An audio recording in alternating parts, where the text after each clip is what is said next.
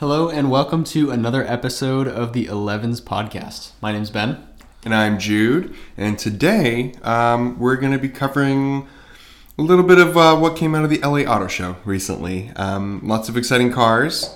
Bit of an off-road theme to start off this episode. But before we get into that, we're coming up to the end of the year. And everybody's been posting their Spotify Wrapped stuff. And we got our podcaster Spotify Wrapped thing from Spotify. Because if you're not aware of what that is, look it up. I mean, it's a way for everybody to flex how much Drake and, Taylor Swift they've listened to this year.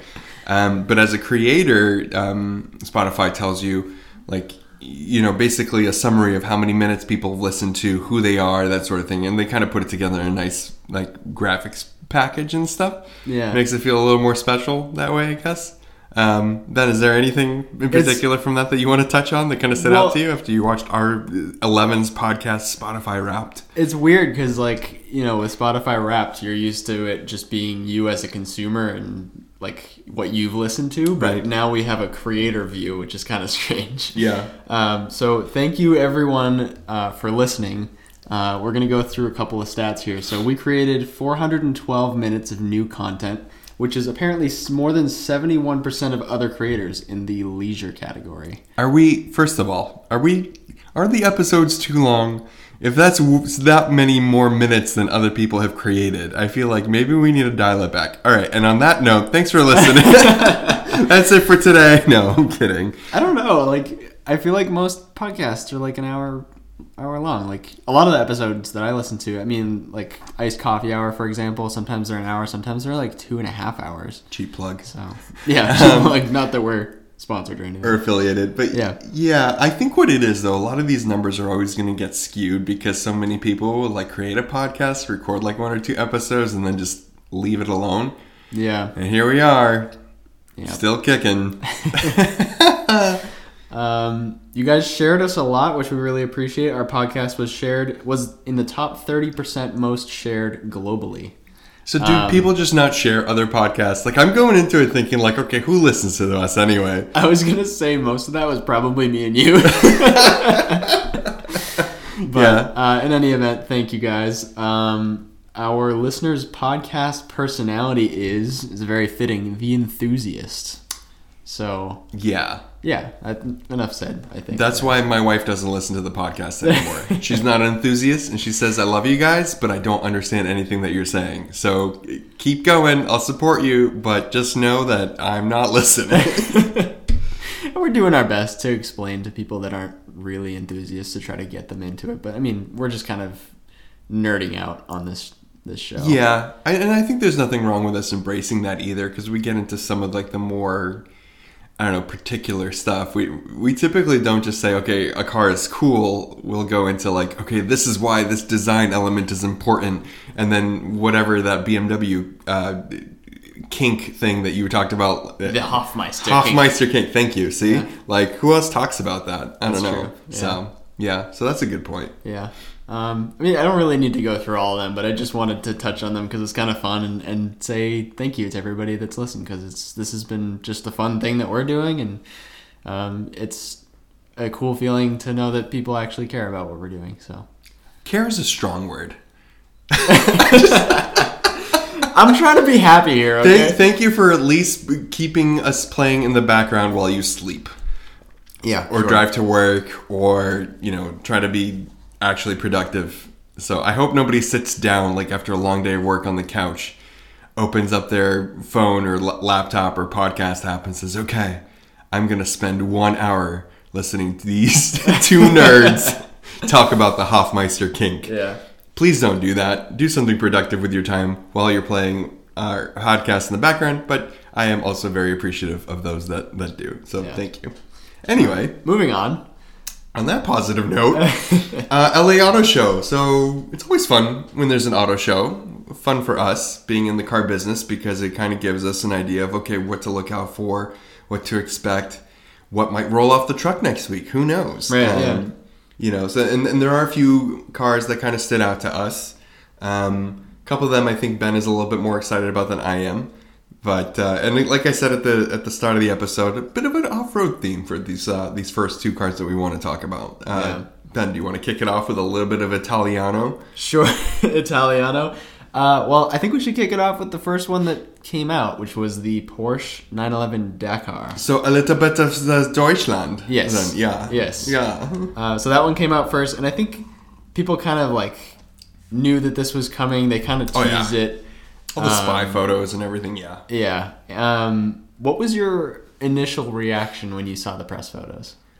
I said, "Thank God it's not another SUV." Fair enough. I think it's cool. I think it's cool to take sports cars and take them places that they don't, quote unquote, belong, right? So when I first saw the photos, like, okay, that's cool. Might be a little biased because I like Porsches and I'm anti-SUV, right? So there's that. But like, I just don't know, like, if you're anybody who likes cars, like, why would you buy an SUV when you could have one of these? Yeah. You know? Yeah. Even though you can't, because, I mean, they're probably all going to be sold out by now. Yeah, but, like, as a matter of principle, like, why not off-road your 911 instead of buying a Macan? Like, honestly. I get why people buy Macans, and I'm not knocking people who have Macans. I'm like, this is so much better. Yeah. It's not cheap. No, it's not. It's like low twos, is it? It's Turbo S money. Yeah.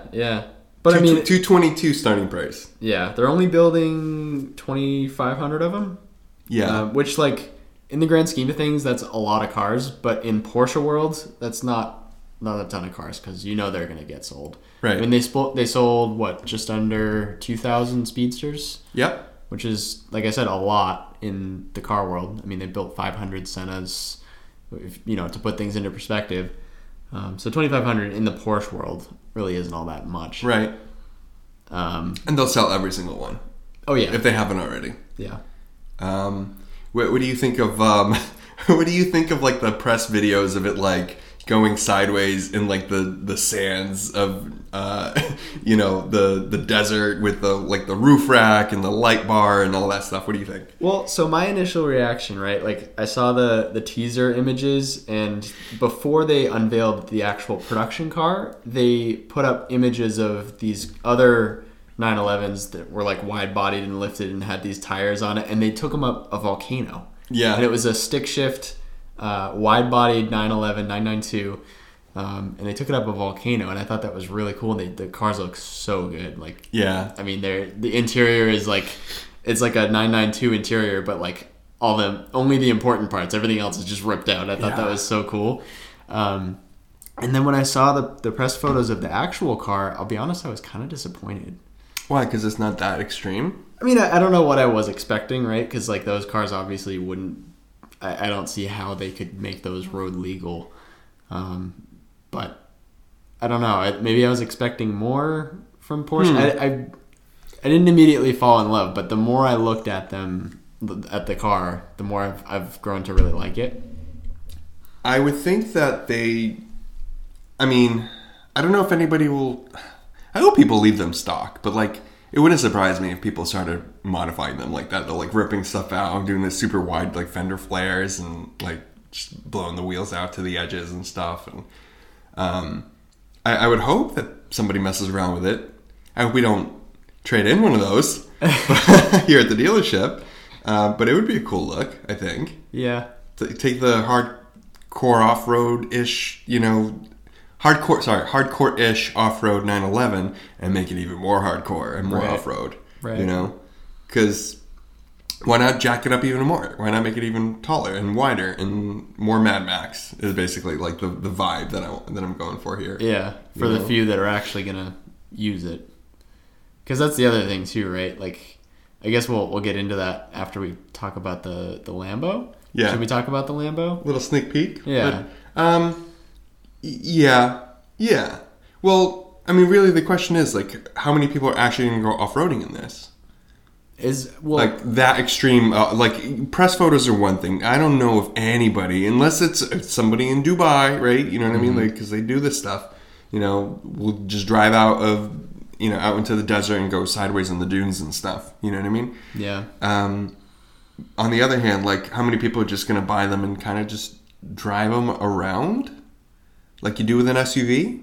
I guess. I don't know. Is it as cool to do that in a Dakar, like, as opposed to, like, a GT3? What do you mean by that? Like, just driving around? Well, because, like, I don't know. If you're just going to drive it around to drive it around, it's not a street. It's not built for the street, even though it's road legal. So, yeah. I mean, why not drive something on the road, like, just for the sake of driving it around, drive something that's designed for the road? Why do people drive their SUVs to the mall? Right? Yeah. I'm really trying very hard to kind of will this into existence, that people will buy this instead of an SUV. But they're just totally different things. But that's what I want. I want people to buy these and cars like these instead of buying SUVs. You know? Like, your SUV has an off-road mode and locking differentials and all this other stuff, but nobody does that. Nobody does that with them. Right? Even though the press photos have it climbing up a volcano, for example, right? Like you said. You know what I mean? Yeah. My wife has a Kia Sorento. I like it. They had a whole, like, marketing thing where they took the Sorento, like, into a canyon. They, like, uncoupled the front suspension or one of those, whatever. I don't remember if it was front or rear. And then they put, like, a skid plate on the nose. Otherwise, it was stock. Mm-hmm. And they went on some, like, crazy, like, rock climb thing with it. You know what I mean? That's the one time anybody's ever gone anywhere close to that, doing that in a Kia Sorento. Right? Yeah. But it's cool. We drive our Sorento to the mall. I want people to drive their 911 Dakar to the mall instead of buying a Macan. You know what I mean? That's what I want. But it's like, I mean, like the Dakar is not for, like, I don't know. I feel like that's a really hard comparison to make. It is. It's so hard, and that's why I'm, like, trying to force and will it into the actual existence. It's a terrible idea. Yeah. You know, I recognize that. But so a terrible idea is driving an off-road capable, I don't know, the G-Wagon. You know what I mean? Thing's a tank. Yeah. It's got 3 locking differentials. You know, it's got all the slippery mode and all this, you know what I mean? It sounds like a gun's going off when you lock the doors. Yeah. You know, it's supposed to be like this rugged, very capable thing. And literally everybody just goes to the mall. So, if anything, like, as a more of like a proof of concept, because I would like to see more people buy sports cars that are maybe jacked up a little bit. I would like to see more people buy wagons instead of crossover SUVs, right? Yeah. There's only so much BMW X6s that I can handle. Ugh. Like, come on. Don't get me started with that. Come on. You know? And people spend a lot of money on those coupe SUVs. Whether it's the GLE or the BMW X4 or X6. The Cayenne has a coupe version now. You know what I mean? The Audi RSQ8. Come on. Yeah. I will say, though, the Porsche Cayenne coupe kind of works somehow. It's the only one that looks good. I will give it that. Somehow it works. I think it's because it's got that, like, 911 rear window. Yeah. I'm just, you know what I mean? This is just, I feel very passionate about this, I think. Yeah, we've learned this. Maybe we can do a full SUV rant in another episode. Oh my god. Our next Spotify rap is not going to be great. After like 30 seconds, people are going to be like, okay, we get it, shut up. You like Maseratis and you hate SUVs. We get it, yeah. Oh my god.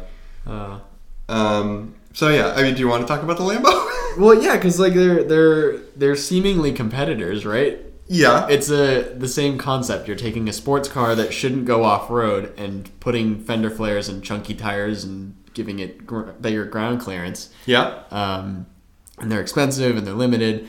The Lambo is more money. It's more limited. They're only building 900 of them. I think it's about 50 grand more for the base price. Right, but if you're spending the money, like... And I'm not a Lamborghini fan by any means. Everybody knows this. I'm at least not a Huracan fan, per se, right? But even I could see the reason why somebody would spend another 50 grand to get a Huracan off-road car as opposed to a 911. Because the thing to remember is that the 911 Dakar, like you said earlier, before we were recording, it's basically a Carrera 4S. GTS, sorry. Yeah, thank you. It's 473 horsepower. 149 mile per hour is top speed for the 911. Mm-hmm. The Lambo, it's top out at 160, I think. I don't remember what the top speed was. Not But that it really matters. No, yeah, nobody's ever going to go that. Well, I mean, they will. But it's 601 horsepower, right? So it's a 610-4. You know? Mm-hmm. So yeah, it makes less horsepower than the current Evo and STO and all that. But that's a lot more power than the Porsche. Yeah. And it's a full-on exotic car. I think it will look more outrageous driving through sand dunes than the 911 will. I think overall, as an idea, it's more outrageous. Because, like, yeah, like at least Porsche has a history with this, and they have had off-road 911s in the past that actually won races. And the 959 as well, they did a rally with. That's kind of where the livery comes from. But anyway, yeah, like Lamborghini doesn't have any history with rallying, at least not with the supercars. Did they? They didn't race the LM002, did they? That big boxy SUV they did in the 90s? Not that I can think of. I could be wrong, but not that I can think of. I mean, regardless, this isn't really a throwback to that. Like when you hear that Lamborghini is going to do an off-road special, you think that that's gonna be they're going to do it with the Urus. Yeah.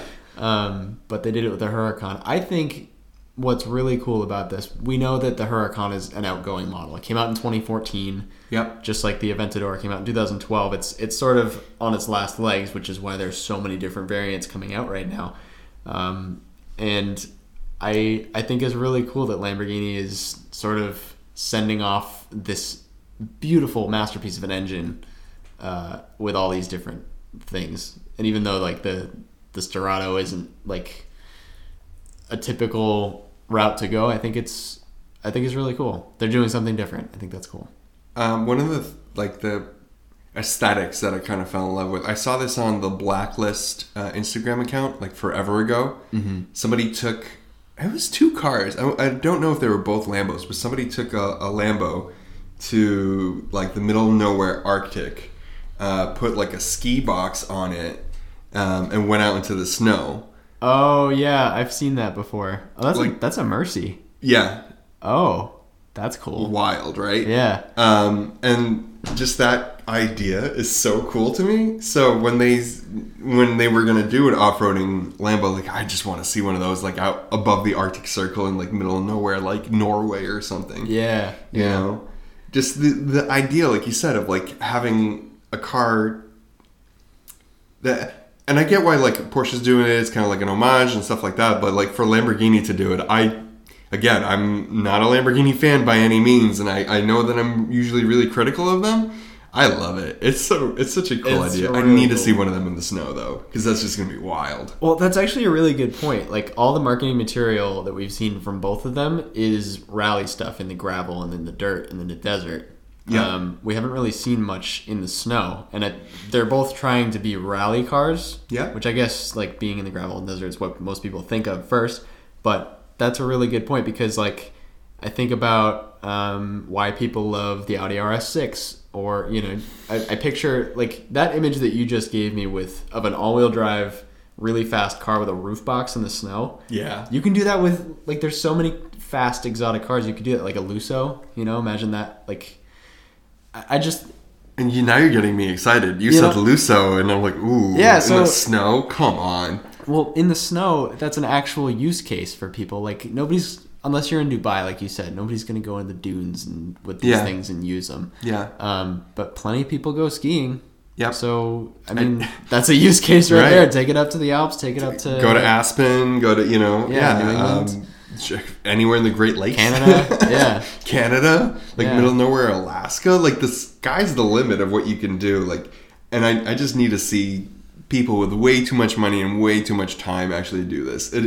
How wild would that be? I would watch an hour-long, like, documentary show thing of somebody driving from, like, a normal populated place. Like, think about Canada, right? I want to see somebody drive from Vancouver to the northernmost place in Canada in their Huracan Sterrato through the snow. That'd be so good. It'd be like Ice Road Truckers, but Italian. Sounds like an old Top Gear episode. Exactly. Yeah. But like the car's meant for it in a way. You know what I mean? Yeah. It'd be wild. Yeah. I just like I like the aesthetic, and I know this isn't like the most practical thing, even though it's like, okay, it kind of makes sense to make a car capable in more than just like a track environment, you know. But it is cool. I would think that, you know, if I had the money and I had to choose one of those, I'm pretty sure I know which one I would pick. Do you have an idea of which one you'd pick? Would you take the Lamborghini Sterrato or would you take the Porsche Dakar? I go back and forth, but I think I'll go with my gut reaction. Yeah, I think I know which one I'd take.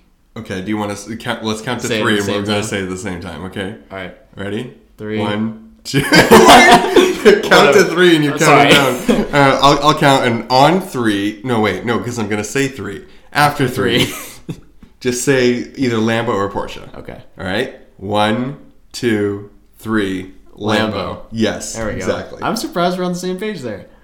It just makes it. The Porsche's cool. Yep. I think if the Porsche made 600 horsepower and looked a little bit more outrageous, you know what I mean? And you made a really good point. Like, you know, the teaser stuff that they did, those cars were pretty hardcore. You know, the Huracan kind of looks wild. It's got roof rails, man. Yeah. Actually, you know what car this just popped into my head because I was thinking, like, it would be kind of cool if the Dakar kind of looked like a 959 with that, like, wing that loops up. But the rear end of that car is one of my favorites. Do you remember that? What? They released a car, like, last year, Gambella. They had, like, a copyright issue. Yes. But they actually did that. I don't know if they're, like, there are plans for production or anything like that, or I think it's just a concept at this point, right? That would have been... Oh, yeah. I just pulled it up because it was on Car and Driver. That would have been insane. Yeah. 818 horsepower? There you go. There's your solution. Well, how much is it? What? How much is it? Only 40 units. It's based on the 992. That makes sense. It's based on the Turbo S, which I think is what... $583,000. Wow. That's for the mods. So you still have to spend $250,000 on a Turbo S. Oh, wait. So... Is it total, like, after you buy the car and give it to them? I think it's another... I think it's... the way that this is phrased, it's another $583,000 on top of the price of the car. That's a lot of money. I could be wrong, but that thing is so cool. Okay, that would have been way cooler. So hypothetically, if that's a $500,000, well, I guess the price point kind of puts it out of comparison. The range of both. But I think, like, if you're going to spend, you know, the Lambo money... I hate to say you could afford to buy one of the Gambala ones, but still. I don't know. That's in a different league, man. I mean, people buying a $270,000 car versus a $500,000 car. Yeah, it says so. I'm reading Car and Driver. The company says it will produce no more than 40 of the Marzienne. My French is awful. With each of these set to carry a pre-tax conversion cost in Germany of around $583,000. The base 911 will add roughly another $220,000 if bought in Deutschland. But for those with more money than roads, it's not hard to see the appeal of becoming a Gamballer. Dude, that... I forgot about that thing. Me too. I'm so happy you brought it up. That rear end does really remind me of the 959, which is one of my favorite rear ends ever. Yeah, it's really good. I love car butts, and that's a really good car butt. Yeah, man, dude, I'm so happy you brought that up. Now the Dakar looks like nothing. It looks like vanilla. It looks so vanilla compared to it. Yeah, it does. It's cool. Don't get me wrong. It's cool. I think it's a great idea, and I still want people to drive into the mall. But at least, you know, compared to the Sterrato, I mean, it's. I never thought I'd pick a Lambo over a Porsche, but here we are. Yeah, it's such a strange concept because. The other thing I was going to get to, and we sort of talked about it when you brought up the winter thing, like, if you're going to buy one of these and actually use it, like, what are you going to... Why would you buy one? Why would I buy one? Like the people that are buying either the Porsche or the Lambo, why are they buying it? Because it's, like, completely out of left field, and, you know, where do you go from, like, having a... Like... You have a Huracan, right? Yeah. And you want another Huracan. What are you going to do? You're going to buy another Huracan? Well, yeah. Yeah, exactly. Right? So why not get something that's weird and different? Like, you're perfectly fine driving the Sterrato on regular paved roads. You're not going to do track days in it. Well, unless it's a rally. This is what I was going to get at is like a lot of people that buy supercars. I'm not going to say everybody, but I think a lot of people that buy supercars end up in, supercar groups, and they end up doing rallies together, going from place to place. These cars are not they're not built for that anymore. They're not as fast because that's why people get Aventadors and 720s, because they're capable of carrying high speeds for a long time. Right. So you're not going to use that car for that. I would argue that you would, and it would actually give you more flexibility, because then you could do a rally in the middle of winter. I guess so. Or when the weather's not great. Everybody's stuck at the hotel waiting for the rain to stop, and you're out in your Storado going sideways. You know what I mean? That's what I think. Or you just join a different group with Evos and STIs. Yeah. Oh, that's a good point. Actually, wow. Oh, man. You know what's funny? We live in a world where Mitsubishi and Subaru no longer make the Evo and the STI, but Lamborghini and Porsche are making rally cars. Yeah, that's a great point. And I think that people who once idolized the Evo and STI, growing up, that's what we did, everybody that I was friends with, you know what I mean? Now that you're all grown up, what do you get? Right. I guess you get a Storado or a 911 Dakar. It's just cool. Yeah. I'm so happy that they each both did it. I do like the Lambo better, but I'm just happy that it's actually happening, and it's coming from the actual manufacturers. Like the Gambala's cool, right? But that's that's an aftermarket thing, right? I think the demand will be there. I think they're going to sell each and every single one just because the demand just generally is there. They wouldn't be able to do it if it wasn't a limited run. Yes.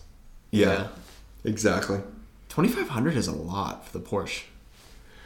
But I mean, like you said, it's not a lot for Porsche. Yeah. They could have. I'm wondering if they could have limited it to 500 and charged people another $50,000. Set the price at 275, and then with options you're right around 300. Yeah, but you limit it to just to 500 units. They definitely would that economically make more sense for Porsche to do? Well, because I'm thinking like 900 Huracans, or even both of them. How many of them are just going to go to collections to just sit? True. Versus people that are going to drive them around to the North Pole. Yeah. Yeah. Because even people that buy them to drive them probably aren't going to drive them off-road all that much. Yeah. If they do drive them. Yep. Because I'm trying to compare this to something else. And I feel like the Speedster, obviously it's a very different car. Uh-huh. But they built roughly 2,000 of them. They were limited. And it's a special car. It's got a special use case where it's got the manual folding roof and all that. I feel like a lot of those just sit in collections. I don't really see them getting used. There are a few that do get used, but I wonder if the Dakar is going to be very similar. Yeah, that's a good point. I always think nobody's afraid to put miles on their Turbo S. Mm-hmm. So it's kind of a shame where something that's arguably more capable and more, more flexible won't get as many miles. Yeah. But either way, I want more car companies to do it. Finally, some sports cars built for New England's potholes. I know. Oh my God. That's a lot of rubber on the 911 too. I'm just looking at I made a comment with the wheels. I was like, oh man, they look like cheap wheels from a 996 or something, right? Yeah. But it makes sense. I mean, if you are gonna go take it off road, you know what I mean? You probably just go through rims like nothing. But I don't know, more. I want more exotic companies. I want a actual off-road version of a Purosan. Ooh, yeah. When the McLaren SUV eventually comes out, that'd be cool to have a more hardcore off-road version of that, not just a Urus type thing. I'm rolling my eyes right now, just so you guys know. McLaren building an SUV. Really, they will do it. They will do it. They've said that they're going to do it. Makes no sense. Makes just as much sense as the DBX. The DBX makes sense. What do you mean? The DBX makes sense. The DBX is great, by the way. It's fine. It's what? I like it. It's the prettiest one out of all of them. But no, we're gonna. We'll go through an SUV episode. Okay, we can. Yeah. But anyway. moving on. Do you want to talk about a car that makes no sense? Yes. It took me a second to realize what you were talking about. Oh, you know what I'm talking about. The BMW CSL, except not the CSL that they already came out with, different one. Not the not the M4 CSL. No. The new 3.0 CSL. Which isn't really a 3-liter, is it? Or maybe it is. It is. Okay, it is. So that actually makes So it's sense. worse. Oh man. I don't even know, like, it looks fine. It looks fine. The looks aren't the problem. The problem for me is the price. Which is it all rumors at this point? I don't know. Multiple websites have said that it's going to be 750,000 euro. Okay, for context, right? This is the 3-liter CSL Tribute. They're only going to build 50 of these. And it's a tribute to the original 3-liter CSL known as the Batmobile back in the 70s? Late 60s? What? I don't know when. 80s? I don't remember. Whatever it is. I just can't. I can't get over the price. No, yeah, me neither. Because what is it? It's a stick shift M4 competition with some bodywork done to it. I automatically don't care. I don't care what it is because no matter what it is, it's never going to be worth $750,000 in my mind, or 750,000 euro, which right now is about the same thing anyway. Yeah. I don't care. Yeah, it was in the 70s, but I don't care. You can get an actual CSL, like a real one. That. Exactly. We looked it up on I always go to classic.com because it keeps track of like auctions, Bring a Trailer, and like, Barrett Jackson, Mecum, Sotheby's, and all the auctions, right? So it shows you like what these cars are actually trading for. Yeah. Why? And why are they going to sell out? Because they will. I don't know if they will at 700. They will. Grand. Really? In today's market, they absolutely will. I don't know, man. It's not like we talked about this off the podcast. The Lamborghini Sesto Elemento, right? They said they were going to build X number. They could never get enough orders for it, right? So it was kind of a flop. Mm-hmm. We're in a completely different world now with exotic cars. We're in a completely different world now with any new special edition. They're going to sell all 50 of them, and I'm just going to be so mad. I'm going to be so upset when one shows up at the dealership and we have to sell it. And at that point, we're going to sell it for like $1 million. Well, and somebody will buy it. No. And I'm going to be even more frustrated. I disagree. I don't think that's going to happen. I have a hard time believing this price point as it is.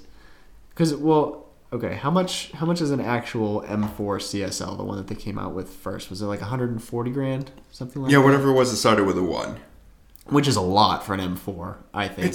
That was already a stretch, yeah. But, I mean, I could see it, kinda. I was okay with it. I'm surprised with the reception that it's got from journalists. People seem to really love that car. Yeah. And it was, I think on Throttle House's track, it was almost as quick as a GT3, which says a lot. Yeah. So apparently it's a good car. Which on paper is like 50 grand, or no, even like 20, 30, for a price like 20, 30 grand less than a GT3. I mean, with options and then never mind markup, obviously it's a different story. Yeah. But, for the price, the performance you get out of that car, especially when you, like you said, look at the Porsche that's trying to essentially do the same thing. Yeah. Yeah. So what would, based on that, what do you think is a reasonable price for this? 180. 180. 50 units globally? That's pretty rare. I don't care. It's a BMW. It's a BMW. I don't know. I don't care. Like it's. Is that because you don't care? Nobody would. Well, that's the thing. Like it bothers me so much because I know that people are going to buy all these. They're going to sell all 50 of them. They will, and then they're going to trade used. They're going to pop up shortly after people actually start taking deliveries. I don't know if BMW is doing a Ford GT or McLaren 765 LT type of thing where you're not allowed to sell it after X amount of months or something like that. I don't know if they're going to do that. Doesn't seem like that kind of car. It doesn't, but it also is $750,000. Yeah. So I wouldn't be surprised if they did. But that's still like not confirmed. You keep saying that, but I'm just so upset. Like multiple websites have said it's $750,000. Yeah. And like I hope that's wrong. I hope somebody saw a 1 and thought it was a 7. Because that's realistically kind of close to where this car should be. I don't care if it's going to be 50 units. What are you getting? You know? Like, and how many other cars can you buy for $750,000? Yeah. You're right. I'm on your side. I'm just trying to... It makes 550 horsepower, Ben. It makes no sense. It's missing a couple hundred horsepower for that kind of money. Is there... Okay, so if that number is true, what would they need to do to that car to make it worth that much? It would need to be an actual M1 successor. It would need to be full-on supercar. So the answer is it would be nothing like this car.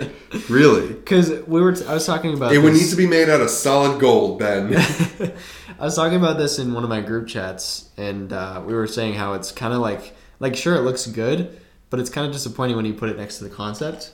And if they're only building 50 of them, they might as well have just like really gone true to the concept, you know? Yeah. So I think if it's to justify the price, I'm in agreement with you. It's got to be like really, really up there. It's got to be really special, and this just isn't. It's just an M4.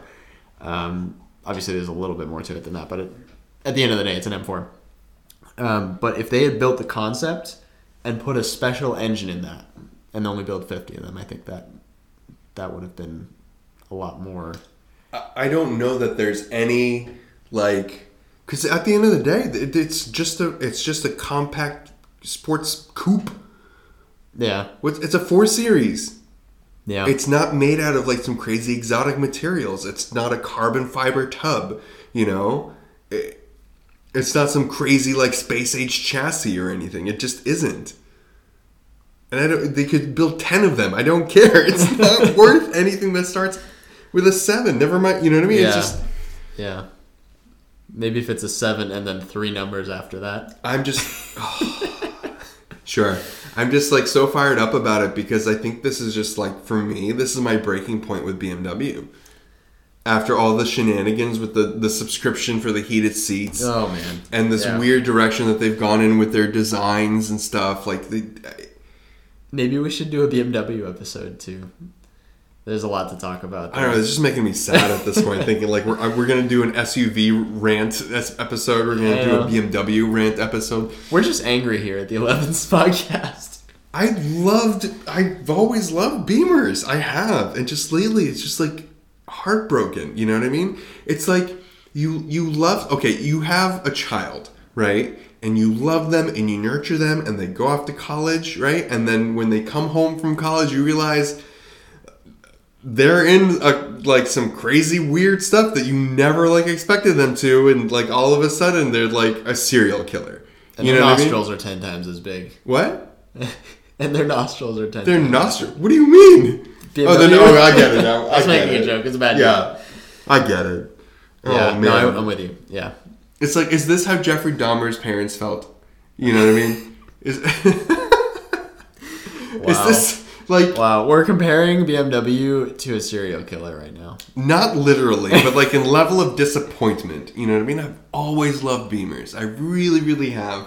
And here we are, where they're trying to justify a €750,000 price tag for a compact coupe. Yeah. That's built like every other 4 Series. Yeah. No, that's not acceptable.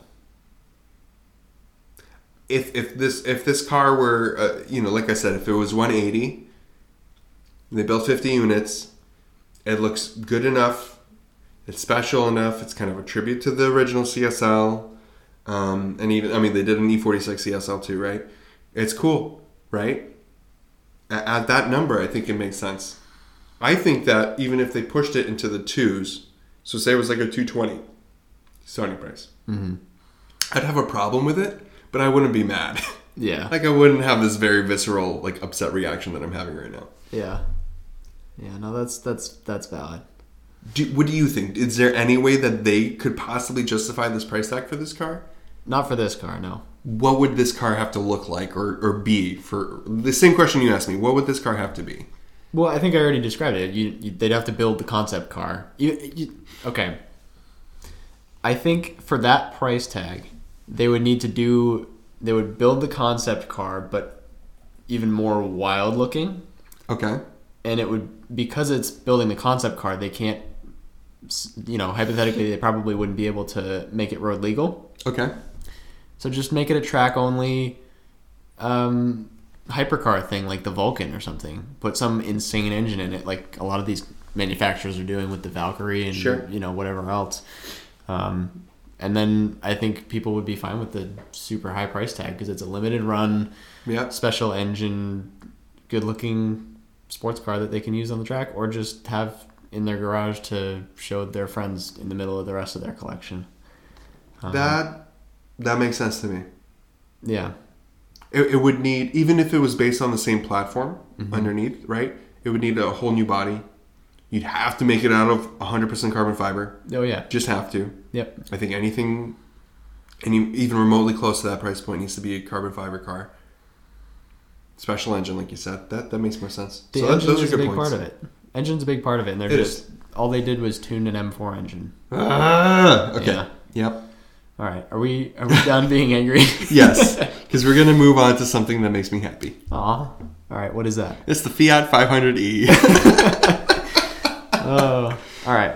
Happy vibes. Happy vibes. Happy Fiat cute Cinquecento vibes. Like, man, I'll always have a soft spot for these things. They're bringing it back. There was a 500e before. They sold 12 of them ever. But what a great idea. City car, electric, and it's cool. It's coming to the U.S.? Yes. Well, it was at the LA Auto Show, so I would yes. Yes. It's coming to the U.S. for sure. Okay. Yeah, there's going to be a North American launch for it, yeah. Yeah. Great little electric car, city car. It looks. It looks good. Yeah. As it always has. I always thought it was a cute little run around car. Yeah. I mean, we were looking at the Abarte recently, you know what I mean, on Facebook Marketplace, looking at those. They're so cheap. They're so cheap. Yeah. Probably not a good idea to buy one, but they're so cheap. And obviously that's very different than these 100% electric ones. But it looks just like a 500 has looked forever, you know what I mean? But now it's just updated, polished, more LED stuff. I love the fashion stuff that they do. And people think it's dumb. The last generation, they had the big launch into the US. They had J-Lo, do the commercials with the Gucci version of it. You know what I mean? It's stupid. I love fashion, right? So, and part of it is just, kind of spicing things up a little bit. So they have an Armani version. They have a Bulgari version. And then for people who are a little bit more edgy, they have a Cartel version. That's Cartel with a K for you non-hype beasts out there.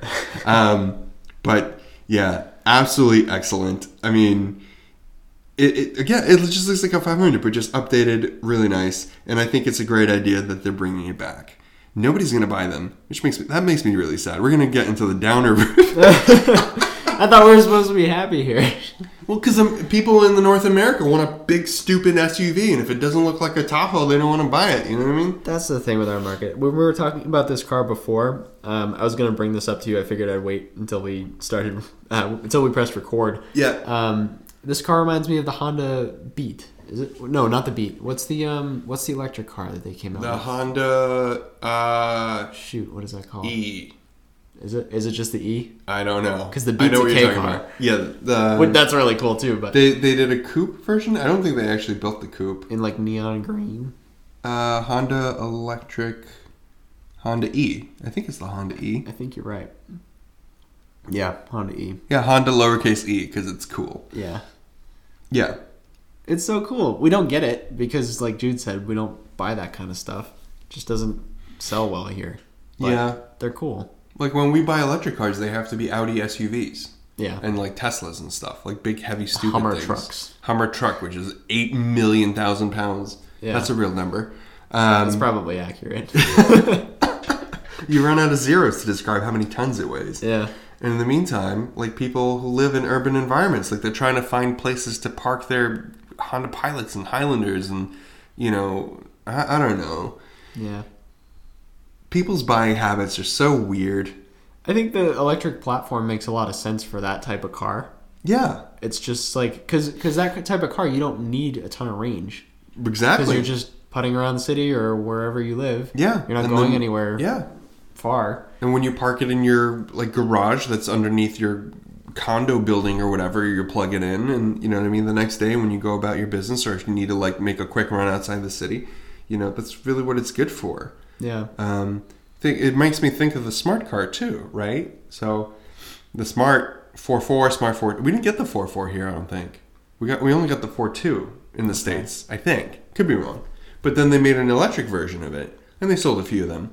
But then when it was time to do a generational update, they made them just all electric, and they turned the smart brand into an electric brand, which makes sense for that car. It does make sense. You know, why would you have a little 4-cylinder, or 2-cylinder, 3-cylinder, whatever, like little 1 point whatever, and you know, lawnmower engine? You know what I mean? Like, why would you put that in a little car when all it needs is an electric motor, a decent sized-ish battery, and you know, just be able to zip around with 0 emissions and no noise? You know? Yeah. Well, that's a good point with the engines, right? Like, I think the electric platform makes a lot of sense because it adds a lot of flair to that segment. Because, like you said, what are you going to put in it? Like a 1-liter lawnmower engine in it that's probably going to be unreliable because it's a smart engine developed by Mercedes. Right.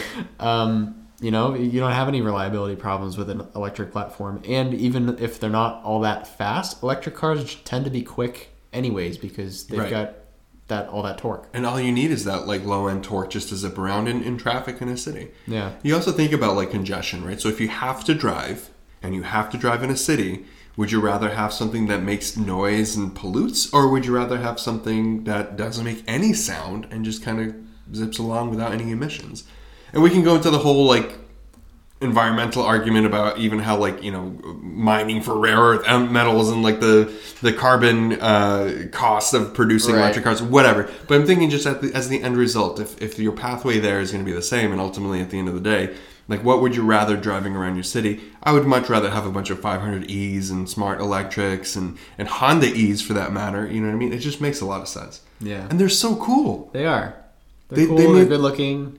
Like we've been saying before, good design should be accessible. Yes. And I think both those cars fit that description, the 500E and the E. Because it doesn't look just like another like little Econobox cheap Geo Metro type of thing. Mm-hmm. Even though Geo Metro kind of has its own charm at this point. But it is good design. Yeah. And you don't have to get like the Armani or Bulgari version. You know what I mean? Like you can get a regular 500E just based on the photos that they put out. It's a good looking car. Yeah. So, yeah, I hope people buy them. I'm not optimistic that they will because they didn't really buy the last one. How much do they cost? I don't know. I don't know. It's coming in early 2024 is what they say. It has, let me see here. Here we go. It's car and drivers. Starting at $40,000. Ooh, that's a lot of money. It's an electric car, and they're positioning it up market too. Oh, they are. So is it going to be? I would hope you don't get that Chrysler interior that you got before. I hope not too. I hope you don't have to get a cartel edition to get a good quality interior. I know like that's where they're kind of marketing and positioning it is kind of more up market. Okay. So you know, it's for the more affluent urbanite, I think. Is if I were running their marketing department, that's like what I would put on my vision board for the car for the marketing campaign. The affluent urbanite. Yeah. You know, I don't think that's unreasonable. I was expecting a 3 in front of that. You know, at least if it were ICE, if it were combustion, yeah, but you know, it's not gonna be. I guess. For an electric car that's positioned on market, even though it's small and you know all these other things, but you know, it's not gonna have a lot of power. It's gonna. I'm trying to find the range rating. I don't know if they actually announced it. 199 miles. Okay. So 200 miles per charge. That's plenty. Most for a city car. A lot of electric cars only get 300 anyway. Right. So. Yeah. Or most of them only get in like 250 range, realistically. I guess, you know what I mean? Yeah. So that's not bad. I mean, if it gets anywhere close to that, And also, you're not going to be doing highway cruising in it, really. Not the way that it's positioned and marketed. Like, people will, obviously. So you're probably going to get closer to that range number, you know? Mm-hmm. So I'm happy with it. I like it. I'm glad they're bringing it back. I think it looks great. And again, a good design needs to be accessible. And I think that's what this is. Yeah. I don't know. I realize that electric cars are more expensive generally right now. Yep. But I don't know. That's a lot of money. Like I was just gonna look up how much an Audi S3 would be, because that's kind of like, obviously it's a gas powered car. Base price is 47, which is that's a lot more money actually. But it's also a lot more performance out of the S3. Yeah. You know. Yeah. So that makes sense. But I don't know. I think It is pricey for what it is, but I think that's where the car is positioned. I think it's the right move not to make it too cheap, because if you're going to market it with like the Cartel edition, you know what I mean? Like it's got to be priced accordingly. I know the Cartel version will 100% be way more money. I feel like those are more marketing gimmicks than anything. They are, and whatever else right. They have. But that's my point. If that's the marketing play, right? That's how you're going to market the car and advertise and position. This is a fashion thing. This is a status symbol in a way. You know, the car can't be $25,000. The base price for the base car, the entry level one, can't be $25,000. I don't know. I think it would still work, but we can. It would, but I'm trying to. Because at the end of the day, I guess think of like an equivalent, and I'm not coming up with one. I guess I didn't realize that they're trying to go up market with it.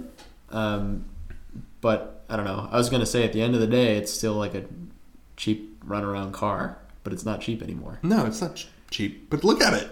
I know. Size aside, it doesn't look cheap. I guess so. Yeah. I just hope it's remotely reliable. It's electric. There's that, but it's also a Fiat. Moving on to electric-ish. Yeah. Prius.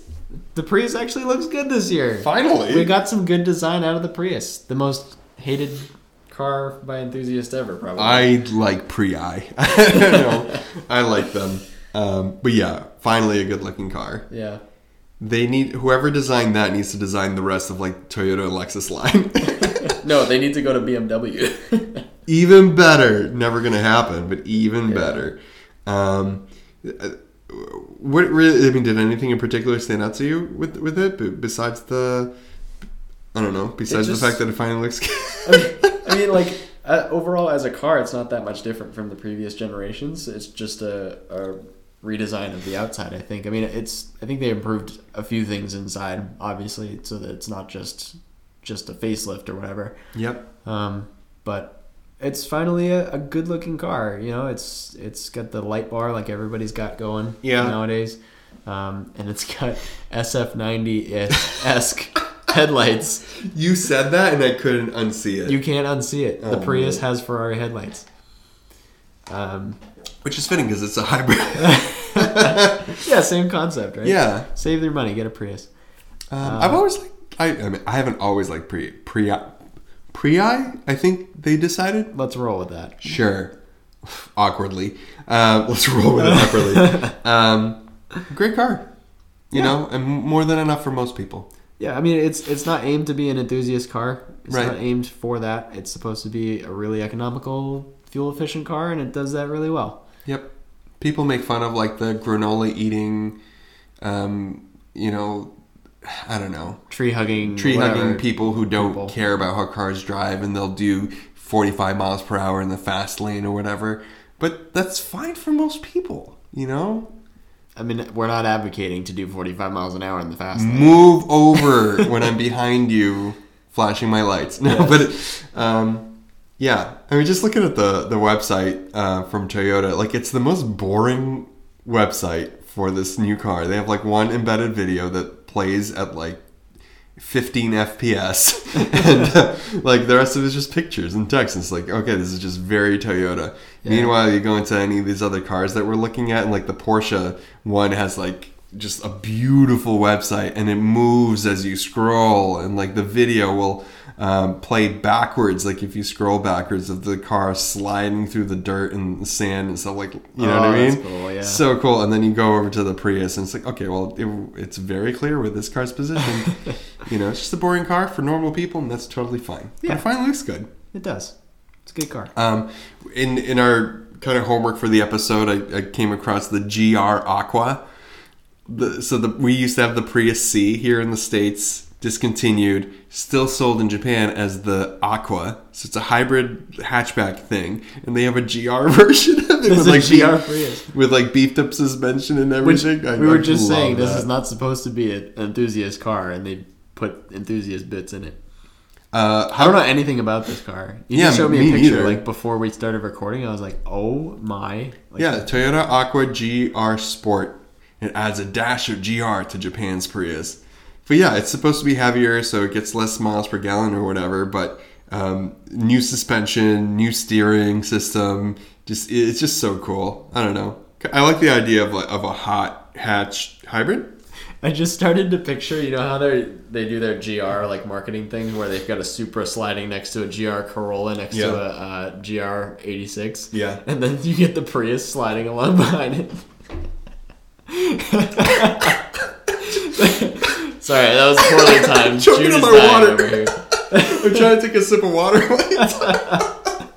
Oh man. Never. But I said this though too. Like, this reminds me of like what the air quotes new Honda CRZ was supposed to be like back in 2010, 2011, right? Mm-hmm. Sporty hybrid hatchback thing. 2-door hatchback, right? Yeah. Yeah. I'm not going to claim that it has suicide doors again. Okay? No, don't do that. I've learned my lesson after the Veloster episode. But so back in the 90s, was it that Honda had was it the CRZ or CRX? CRX. So that was like late the hatchback 80s, early that 90s. kind of had that really, like, the rear end just looked like it just got chopped off. It was really flat. It had the split window. I've always felt like the CRZ was sort of trying to be that. Right. Yes. And I really love the design. I still think it's a cool looking car. Yep. But it's sad because like it's not. They never made a hot version of it. They should have done like some kind of SI or.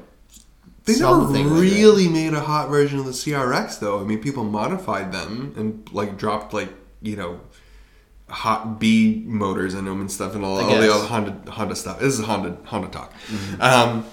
The CRZ, I don't think was any less capable than a CRX was, and if anything, it was obviously more modern, and I'm sure it was quicker, really.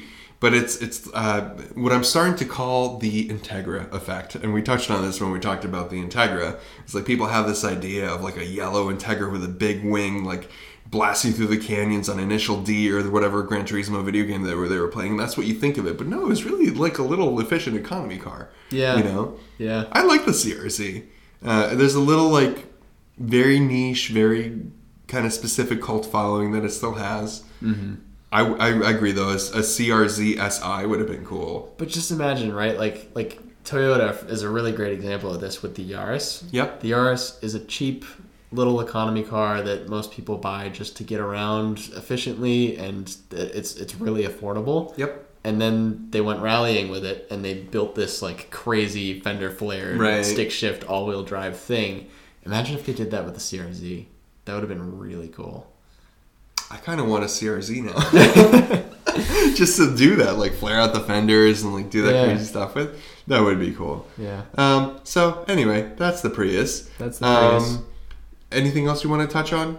Do you want to talk about? Do you want to rant about Genesis? Yes, I want to rant about Genesis. Oh, build Genesis a car. Unveiled yet another big coupe that they will never build. At the LA Auto Show. I'm convinced they'll never build it. Yeah, they keep releasing these. They built what 3 or 4 of these at least. I've lost count.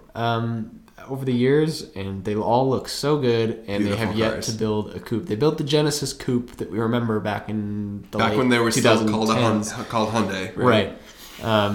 So I don't know what they're waiting for. Like, I'm sure they just want to do it right, but we should do a whole episode on how Genesis flopped when they completely botched their rollout. They needed to jump into the market with SUVs, and they didn't. They jumped into the market with refreshes of the Hyundai versions of the Genesis. Genesises, right? Geni. I don't know. So like the Hyundai Genesis second generation, they just slapped the Genesis logo on it and called it the G80, and that was that one. And then they had the G90, which was refreshed Equus, basically, right? Yep. And they should have just started with SUVs. Now you can get a GV60, GV70, GV80, GV90 coming, I think. It's going to be like a Palisade Telluride type of thing, big 3-row thing. Yeah. That's going to be great. It's going to look like just a beefed up Bentayga. You can tell how much he loves Genesis because he hates SUVs and he's all excited about a Genesis SUV. Stop. Don't. No more gotchas. But I think that they're hesitating on actually releasing a big, beautiful coupe convertible thing because they recognize that they tried to enter the market with cars and then it didn't work. They should have entered the market with SUVs realistically to be able to actually sell. So I think that's probably why. I guess so. I mean, it kind of makes sense. I think they've positioned themselves in the market now, like where that desirability is definitely there now. Yep. They've got that like Bentley, Mercedes-ish design, and people just they're gravitated towards it. They just have really good design at the moment, right? And they've been doing it consistently for a little bit. Yep. So I think sometime soon would be a really good time. Sometime soon, Genesis, please. Yeah. Even though they're not gonna sell that many, but they need an actual Halo car instead of just releasing concepts.